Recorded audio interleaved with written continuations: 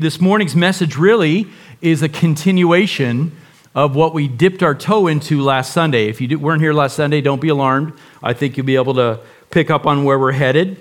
Last Sunday, we talked about Jesus' seventh and final I am statement that he made to his disciples while living on the earth. I am the true vine, he said. I am the true vine, and my Father is the gardener. And last Sunday, we looked at the Old Testament background of that imagery that Jesus used, the nation of Israel being God's precious vine that he planted in the promised land for one singular purpose, that Israel might bear fruit to his glory. And that would have been a powerful word picture for these 11 Jewish men that Jesus was walking with on this night, the night that he was betrayed. Now, for us, disciples living 2,000 years later, the key to grasping that vine metaphor involves two steps. First of all, you have to picture yourself as a branch on that vine. And then second, you have to answer this very simple question with complete honesty. Am I a fruit-bearing branch? Am I a fruit-bearing branch? And I'll put this image back on the screen that we looked at last week just so that you can again see what a fruit-bearing vine branch looks like. Am I a branch that produces clusters of fruit like you see in that picture, or am I producing just leaves but no fruit? Now don't get me wrong, the leaves are pretty. They look great from the outside, but when it comes to harvesting a vineyard, those leaves are of no value to the gardener. In fact, he will strip them off and look to see if there's fruit underneath. So are you fruitful or just leafy? Now, as I use that term fruitful, don't overinterpret it. I'm not asking if your life has become perfectly holy yet. If it has, come see me afterwards. Or if you're producing just massive amounts of fruit all the time in every area of your life. What I'm asking is the Spirit of God at work in you? Is there evidence that the Spirit of God is at work in you? For believers, we're all in a process of sanctification, various stages of growth that are sometimes intense and at other times slower than we'd like and sometimes even stagnant. We all wish we'd be more consistent, but as you stand back and examine your life, you should be able to answer these basic questions. Has the Spirit of God produced new convictions and new desires in me? Has he brought about in you a transformed way of thinking that has then led to a transformed way of living? Transformed thinking that leads to transformed living. Do you see a pattern or a trajectory of growth in spiritual fruit taking place in your life? And by the way, if the Spirit is in you, this shouldn't be that hard to discern because Paul tells us in Romans 8, the Spirit testifies with our spirit that we are children of God. So you can add that question to the mix as well. What does the Spirit say to your spirit about your salvation? Now, if you're still unsure, here's the alternative. Here's what a leafy life looks like without the spiritual fruit. It's having a connection to Jesus that is purely topical. It's surface level only. You're around Jesus, you're around Jesus-loving people, but there's a lack of real change in your heart, a lack of change in your life. Now, the reality is only you can know what exactly is happening within your heart, what's going on inside of you. Only you really know what your true motivations are. And as we've seen with the example of Judas, it's possible to say enough good things and do enough good things to where you can actually fool people into believing that there's actual life in you when that's not the truth. So let me ask you some more questions. Are you here because you're trying to be better? Are you here today because you want to get your life cleaned up? Are you searching for a stricter brand of morality in your life? Is that your motivation? Are you under the impression that attending worship services, being connected to a church will somehow offset all of the sinful things that you've done in your past or are currently engaged in? Is church for you just a nice tradition that you grew up with and now you're here thinking, I want to get back to that tradition? Is it about this good feeling that you get after you leave the worship service? Deep in your heart is belonging to a church about showing others that your life is squared away, that you're a good person. In other words, you're really motivated by what other people think of you. All of those things are various forms of what we call religious moralism. And you have to know this, it's not the same thing as the gospel. It's not the same thing as being a born-again, Spirit-filled believer. Moralism cannot replace the gospel because it has no power to justify you as a sinner in God's sight. It can't justify you. In fact, it's not really about God at all. If you're a moralist, it's not about God. It's about elevating yourself. It's about how you feel. It's about how you benefit. It's about how you think you look to others. And so it's all leaves, but no fruit. And the reason for that is obvious. If you're a moralist, you're not connected to the vine. And as Jesus told us last Sunday in our text, apart from the vine, you can produce absolutely nothing of spiritual value. Now, here's why this is so important to sort out and why I'm taking the time to go through it, even before we get to today's passage. In last Sunday's text, when we looked at the first 6 verses of John 15, Jesus said there are 2 types of branches. There are fruit-bearing branches, and there are non-fruit-bearing branches. And for the non-fruit-bearing branches, Jesus had terrifying news, didn't he? Terrifying news. In the end, those leafy branches with no fruit are good for one thing and one thing only, as kindling for the fire. That's it. The gardener will eventually cut them away from the vine. He will collect them, and he will burn them in the fires of hell. So this is no small issue. This is a matter of eternal life and death, and it's my hope and prayer that nobody here this morning falls into that category of kindling. For the fruit-bearing branches, you might recall from last Sunday's text that the key to bearing fruit is this idea of abiding in the vine. The more you abide in the vine, the more fruit that will be produced through you. And we looked briefly at what this abiding means. We talked about it being dwelling with Christ, making Christ your home. And stepping back, the picture we've been given in John's gospel is actually a mutual indwelling, right? You in Christ and Christ in you by the way of His Spirit. And the fact is, every true Christian longs for more of that indwelling, more of the power and the peace and the joy that comes with making Christ your home and having Him at home in you. We long to know Jesus more deeply, don't we? To know Him more intimately, to know Him more consistently. In fact, Paul said that he counts all things, everything in his life, all things as loss in view of the much greater value of knowing Christ. And I hope that's your prayer as well, that you would give up everything to know Christ on a deeper level. But what does abiding mean? In a tangible way, what does it mean? Now, we talked about it a little bit last week, but I didn't have time to go into it in detail. Let me flesh it out a little bit more. I saw this really great description this week in my study time. Let's look carefully at this statement because I think it's brilliant. To abide in Christ is to have no known sin unconfessed, no interest into which He is not brought, no part of your life which He cannot share. The one who abides in Christ takes every joy and every burden to Him and draws all wisdom and strength from Him. That's a depth of relationship. Everything in your life is shared with this one who indwells you. Question is that the way we live as Christians? Are we bringing Christ into everything? The good, the bad, and the otherwise?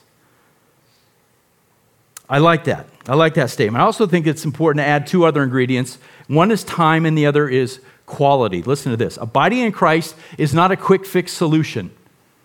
It's not something that you take off the shelf when things get tough and then you use it, and then when your life improves, you put it back on the shelf. That's not what abiding is. Abiding takes time, lots and lots of time. It's a lifelong commitment that will never come to an end until the day that the Lord calls you home and He completes His work in you. Amen? So time. In terms of quality, it means that progress is being made over the long haul, that your relationship with Christ is deepening over the years. Yes, there will be seasons in your life when the progress will be easier and more fruitful. There'll be other seasons where it's harder to come by and maybe a little bit slower, but the Spirit of Christ will never move away from you if you're a believer. He is always present, always seeking to do His work in you. So the key for us is to keep coming back to Him time and time and time again, always repenting of sin and seeking to be attached to the vine. And if you're like me, that's a daily process. It's not something we can just use occasionally, but progress comes as we remain attached to the vine. And as I shared over the last 2 weeks, this idea of abiding with Christ is not something you're ever going to passively drift into. It's got to be intentional. You don't just go, oh, I stumbled today and fell into abiding with Christ. You don't drift into it. So the two key words from last Sunday's message were dependence and discipline. Dependence and discipline. The first precedes the second. First, we acknowledge our dependence upon the life and the vitality of the vine, because without that connection, we can produce how much? Nothing. And then once we're connected to the vine, we discipline ourselves. And what that means is we put our minds, our hearts, and our bodies in a place and a posture where the Spirit can then produce spiritual fruit in us. And that's an intentional thing. So, long introduction. Hopefully that makes sense. Hopefully that sets the groundwork for today. If you haven't already, grab your Bibles. Let's go to John chapter 15. And we're going to finish this unit of thought that really runs from verse 1 to verse 11. John 15, 7 through 11 today. Remember, Jesus and the disciples have left the upper room, and they are now walking towards the Mount of Olives, through the streets of Jerusalem, out the water gate, into the Kidron Valley, headed towards the Mount of Olives in the Garden of Gethsemane. And at some point in this journey, Jesus again begins to teach. Let me go back to verse 1, just so that we catch the whole thing. Verse 1, I am the true vine. Hey, fellas, pay attention. I am the true vine, he says. I just added that for fun. And my Father is the vine dresser, or the gardener. Every branch in me that does not bear fruit, he takes away. And every branch that bears fruit, he prunes it so that it may bear more fruit. You are already clean because of the word which I have spoken to you. Abide in me, and I in you. As the branch cannot bear fruit of itself unless it abides in the vine, so neither can you unless you abide in me. He repeats himself, I am the vine, you are the branches. He who abides in me and I in him, he bears much fruit, for apart from me, you can do nothing. If anyone does not abide in me, he's thrown away as a branch and dries up or withers. And they gather them and cast them into the fire, and they're burned. Now our 5 verses for this morning. Verse 7. If you abide in me and my words abide in you, ask whatever you wish, and it will be done for you.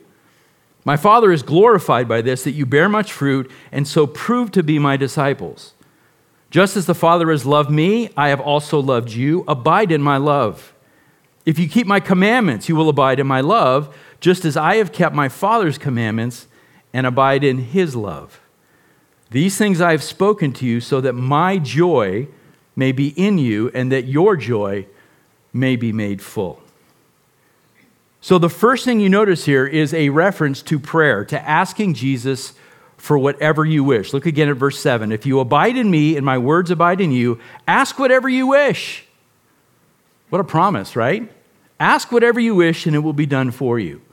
So having a consistent and powerful prayer life is one of the most obvious signs that you're abiding in the vine. Spurgeon said it well. I'll give you a great quote from my man Spurgeon. He says, prayer comes spontaneously from those who abide in Jesus. I love this word. It's the natural outgushing. My word processor didn't even like that word as I was typing it out, but Spurgeon liked it.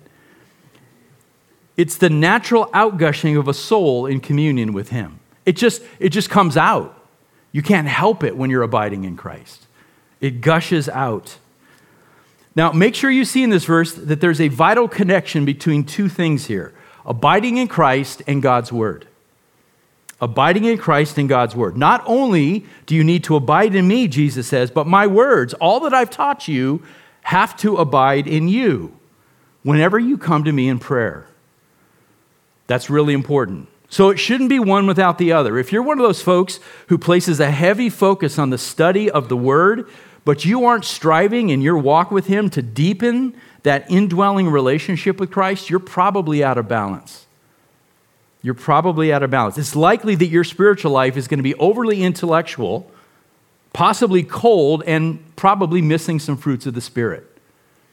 On the other hand, if you place a heavy emphasis on spending time with Jesus in prayer and worship, but you have no time or patience to study his word, you're also going to be out of balance. It's likely that your spiritual life is going to be overly emotional, but lacking sufficient biblical anchors. And so you're going to be missing fruits of the Spirit as well.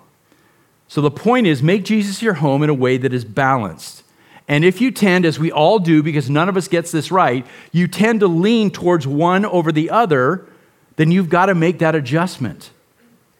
You've got to strive to emphasize that weaker side of you while maintaining the strength of your stronger side. It's got to be intentional. So, for example, moment of transparency. You probably aren't surprised by this, but I lean towards the intellectual side of the faith, right? Towards the study of God's Word. So I've got to be aware of that, and I've got to compensate. I've got to balance things out. It's not enough for me just to have an intellectual faith and to come up here on Sundays and preach, sound doctrinal sermons. That's good. It's good for you, but it's not great for me. It's not enough for me. So knowing my tendencies, I have to make it my goal to put myself in a position for more quiet time with the Lord, more prayer, and more worship more often. So what about you? Which side do you tend to err on between those two things? And have you made an intentional choice to try to emphasize your weaker part so that you can bring that into balance? That's a really important thing to do. See, verse 7 is actually guaranteeing, and that's a strong word, guaranteeing that as God's children, we will receive what we ask for in prayer. And that may be surprising to you, but isn't that what Jesus said? Ask whatever you wish, and it will be done for you. Which raises the question, how can he say that? In spite of what a lot of people would like that to say, it's not a blanket promise, though, right? Go ahead and ask for $1 million. You're not going to get it from the Lord.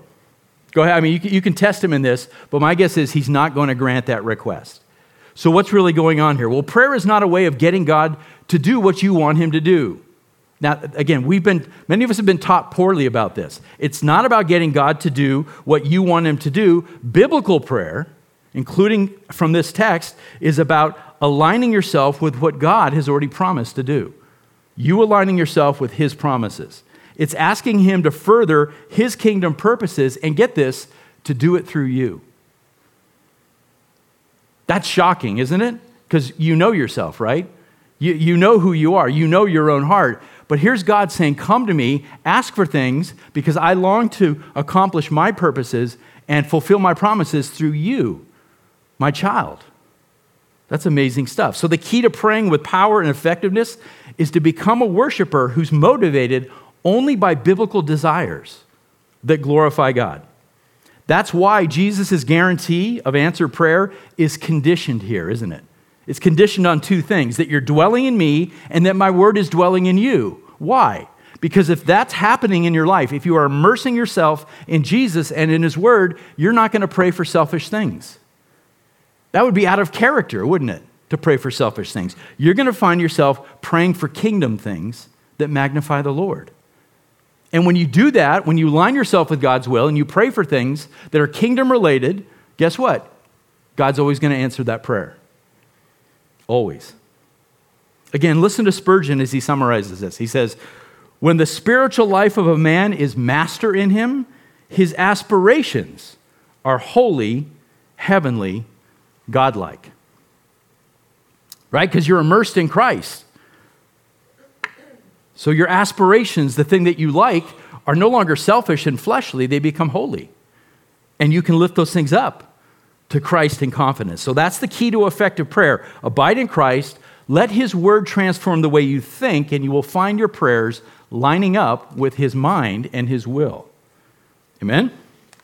Now, as I say that, I know that there are at least two outstanding questions that people still have about prayer. You're like, okay, that makes sense, Jeff. I still have questions.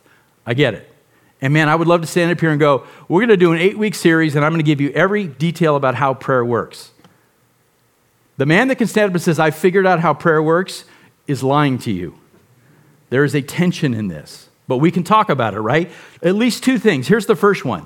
The question is, if God is sovereign over all things and he has all things mapped out, has always had things mapped out from the beginning of time, then why do we pray? What's the point, Jeff?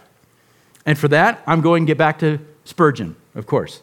Because actually, my favorite answer on this comes from one of Spurgeon's sermons. It's in two parts. So let me read this and try to follow along because it's a little bit technical, but it's so important. He says, it is our full belief that God has foreknown and predestinated everything that happens in heaven above and on the earth beneath, and that the foreknown station, get this, of a reed by the river is as fixed as the station of a king. That's how much detail God has foreordained. The condition of that weed by a river and the fact that a king is in place. That's amazing, right? He says, predestination embraces the great and the small and reaches unto all things. The question is, why then pray? Might it not be logically asked then, why breathe? Why eat? Why move? Why do anything? And he goes on, he says, well, we have an answer which satisfies us, namely that our prayers are in the predestination. Think about that. Our prayers are in the predestination, and that God has as much ordained his people's prayers as anything else. And when we pray, we're producing links in the chain of ordained facts. That's an amazing statement. Destiny decrees that I should pray, so I pray. Destiny decrees that I shall be answered, and the answer comes to me. So this is exactly how Scripture describes this tension between God's sovereignty on one hand and the privilege we have on the other hand to come to him and leave very real prayer requests before him. It's not robotic. These are very real requests that we bring. And in fact, there's an obvious prayer here between how prayer works and how salvation works, both being an act of God's grace from beginning to end. Here's what we know. In his sovereignty, God marked out whom he will save, and he did it before the foundations of the world were laid. And yet we know within our lifetimes, within time and space, we're called to turn to God and to receive his offer of salvation and be saved. And somehow those two things work together. Have you settled that in your heart? That those two things are, God has laid it out before the foundation of the world, yet in time and space, we act. And there's a tension there. Same thing in prayer. God has ordained the end of all things. Our prayers aren't going to change God's decree. Even as Spurgeon said, he's ordained his people's prayers. Yet within our lifetimes, again, within time and space, we're called to come to God freely and to lay our requests before the throne of grace. And somehow those two things work together. In fact, what we see is that God is actually pleased, this is amazing, to use our prayers and fit them into our will, into his will. Use our prayers and fit them into his will to accomplish his purposes through you and I. Now, don't ask me to explain all the details of how that works. Way above my pay grade. Maybe someday in heaven we're gonna see how all this fit together.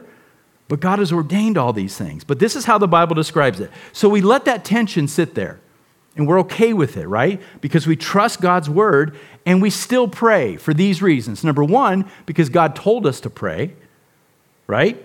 Number two, because our prayers really do matter. Scripture affirms that as well. Number three, because when we humbly submit to God in prayer, it changes us for the better, right? It brings us in line with him. And fourth, because that time spent with God in authentic prayer is a key part of how we abide with him, how we deepen that relationship of abiding with him. So we pray, amen? Second question that comes up is this. Okay, Jeff, that's fine. I don't fully understand it, but okay.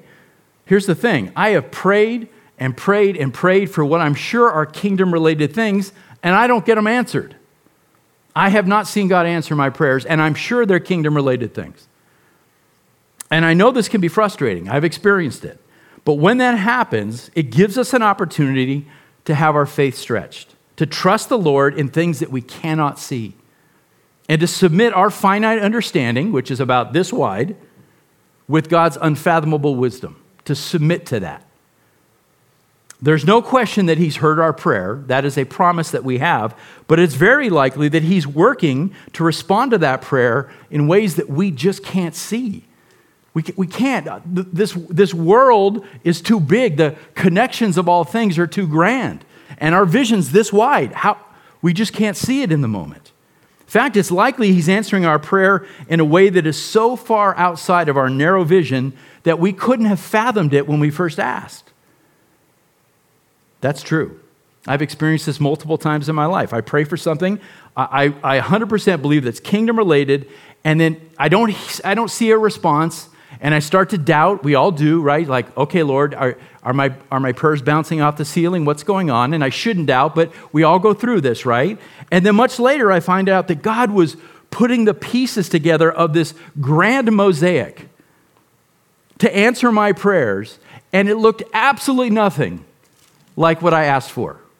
But it's an answer to my prayer, and I go, wow, this is my God.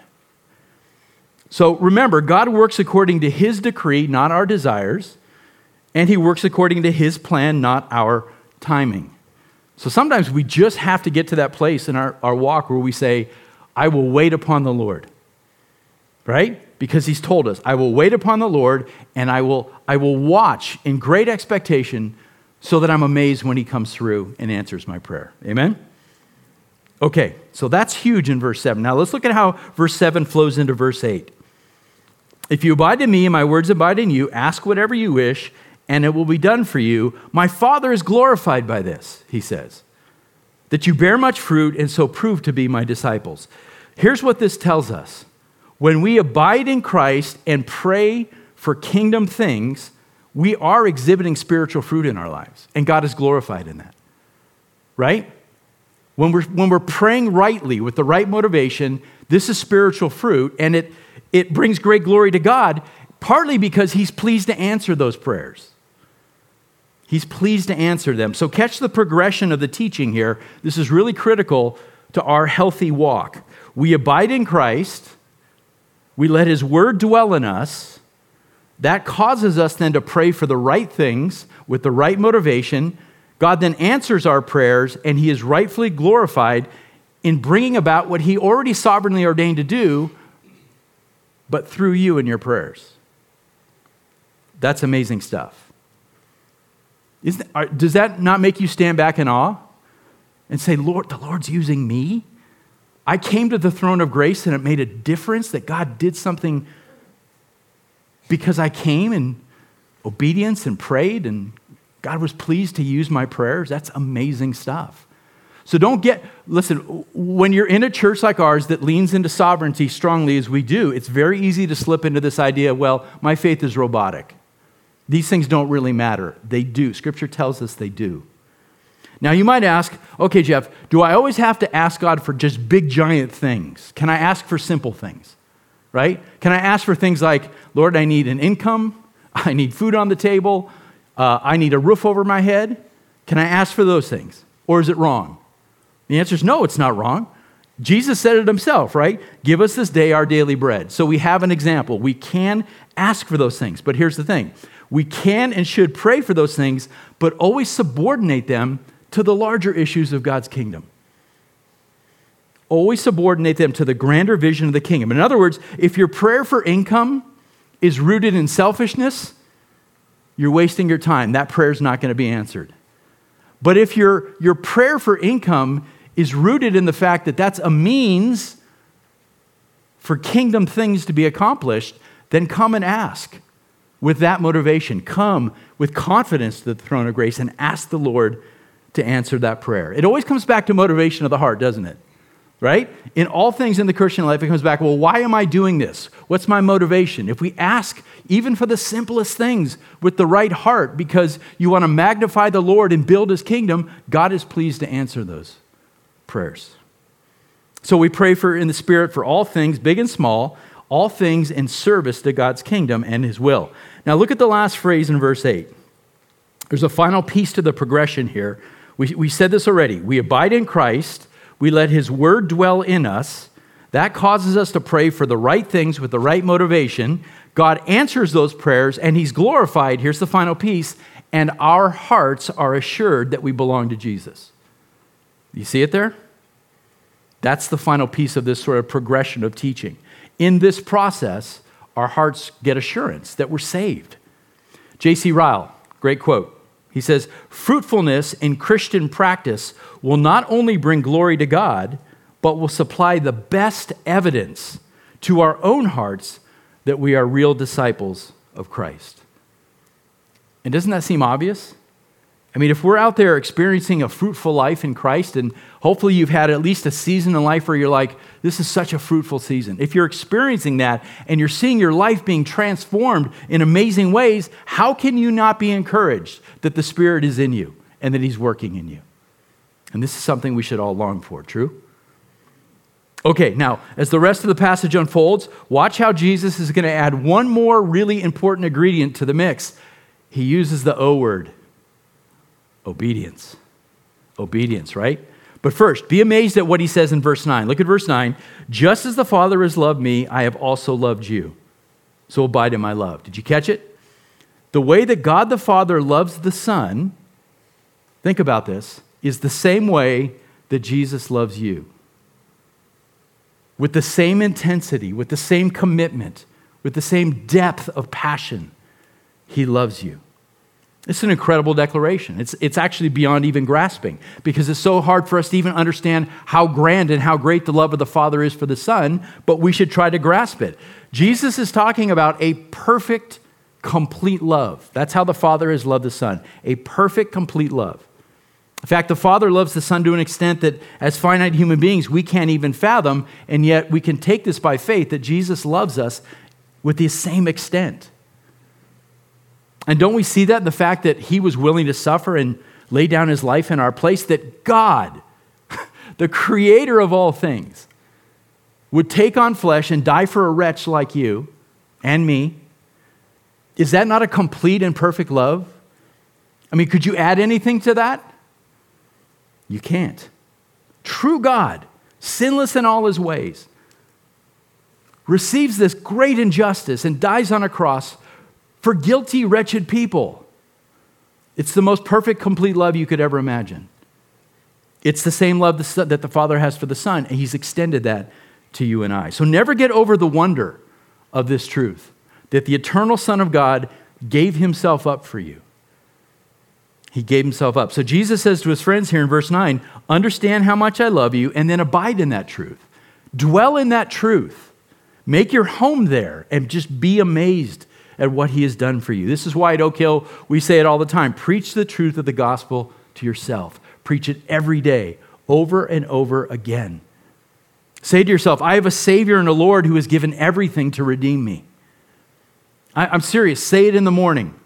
You've heard me say this before. The thing that I try to connect is when my feet hit the carpet, first thing when I roll out of bed, it reminds me to say that to myself, to remind myself of that truth. I have a Savior who laid down his life, gave everything to redeem me, a wretched sinner. And I have a Father who now declares that I belong to him, that he's adopted me into his family, that I'm precious in his sight. Start your day with that truth. Jesus says, abide in that love. Trust in that promise. And it's going to carry you through hard times. Those truths will carry you through difficult seasons of life. Root them deeply in your heart. But now look at verse 10. There's a condition to it. Okay? If you keep my commandments, you will abide in my love, Jesus says. Just as I have kept my Father's commandments and abide in his love. So here's the thing. It's not just about preaching the gospel to yourself. You've got to put feet to it. Right? Wouldn't it be simple if we just said, just preach the gospel to yourself every day and that's enough? Jesus says, no, you got to put feet to this. Obedience is required. Obey my commandments. So listen, let me just say it. If you are living in a constant state of disobedience to the Lord, you are not abiding in the vine, period. You cannot abide in the vine. If you're living in a state of disobedience without repentance, you are disconnected from the vine. You are going to find yourself beginning to wither up and not produce spiritual fruit. Now, this is a tough concept for us, so I want you to listen to D.A. Carson. He explains the complexity of it. He says this, however much God's love for us is gracious and undeserved, continued enjoyment of that love turns, at least in part, on our response to it. Look at that again. Continued enjoyment of that love turns, at least in part, on our response to it. We must remain in Jesus' love by exactly the same means by which he has always remained in the Father's love, and that is what? Obedience. Obedience. Now, when you bring up the O word, you bring up obedience, people get all twisted up. Why? Because a lot of times in our past, and sometimes it depends on the type of home that you were raised in, the way you saw obedience really affects the way you view God's call for obedience, right? How were your parents, your father in particular, in terms of obey me? You're under my roof, you'll obey my rules, right? And so we bring all of this baggage into this concept of obedience. Don't get this twisted. Remember that love for Jesus is what ought to motivate our obedience to his commands. Our love for Jesus. We don't use fleshly grit and determination to just to clench our teeth and go out and obey Jesus as if he's some awful tyrant. Because if you do that, if you transfer that, maybe that thing you received from your dad, and I wrestled with this for many years personally, you take that from your father and you apply it to God, you're going to get it twisted up. You're going to get it twisted up. He's not a tyrant. If you see it that way, you will turn his commandments into burdens and not blessings. It's love for God that motivates our obedience. So, no, we obey his commandments because, first of all, he's loved us perfectly. He's loved us completely. And we ought to respond in kind to him to the best of our spirit-led ability. And then second, we obey his commandments. Are you ready for this? Because they're good for us. We forget that, don't we? In our sort of rebellious nature, right? We hear a commandment, we want to immediately sort of put our dukes up like, you're not the boss of me, right? It's sort of our selfish, fleshly streak, right? But his commandments are good. In fact, his commandments, whether you want to admit it or not, are what's best for you. And because they're best for you, guess what? They're also rooted in love. Because that is what biblical love is, right? Wanting the best for another. So when Jesus says, these are my commandments, they're the best thing for you, that is love. So we've got to straighten out our thinking on this issue. So look, Jesus leaves us this great example. He says, while I was in the flesh, I abided in my Father's love, and I kept his commandments, and now my disciples go and do the same. Abide in my love and keep my commandments. Okay, last thing. Verse 11. To me, this is the best part of the whole passage. Verse 11. Listen how Jesus sums this whole section up. Listen, these 10 verses are loaded, aren't they? They're loaded with theology, with practical, faith stuff. I mean, it's pretty complex and can be a little bit confusing, but look how he sums it up. He says, these things, all these things I've just said, I've spoken to you. So this is a summary statement.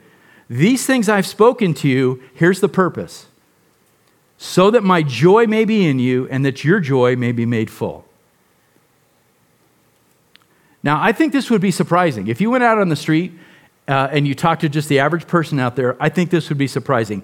If you describe to just the average person out here in Newhall what Jesus demands of his disciples in this passage, to dwell with him in prayer, to worship him, to obey his commandments, most people would look at you and go, that sounds like religious duty to me.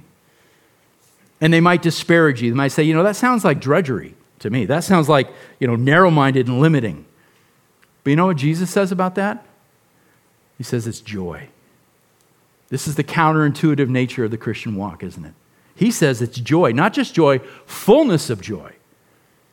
And what that means is that's like if you've got an 8-ounce can of soda and a glass that's 8 ounces exactly, it's going to get filled up to the brim. It's going to threaten to even overflow, right? It is the fullness. There's not 1 millimeter left of room.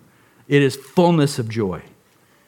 Now, the world wants joy, don't they? In fact, the world would say this is the pinnacle of human experience. They're all searching for joy out there, but they can't find it because this world is so fallen. Apart from Christ, they'll never follow it. But biblical joy, or what we call the joy of the Lord, is very, very different from what they're searching for out there. It's a gladness of heart that comes from being reconciled to the Creator. It's a gladness of heart. It's a delight in the Creator. It's a product of abiding in his love and having the Spirit of God in you, indwelling you.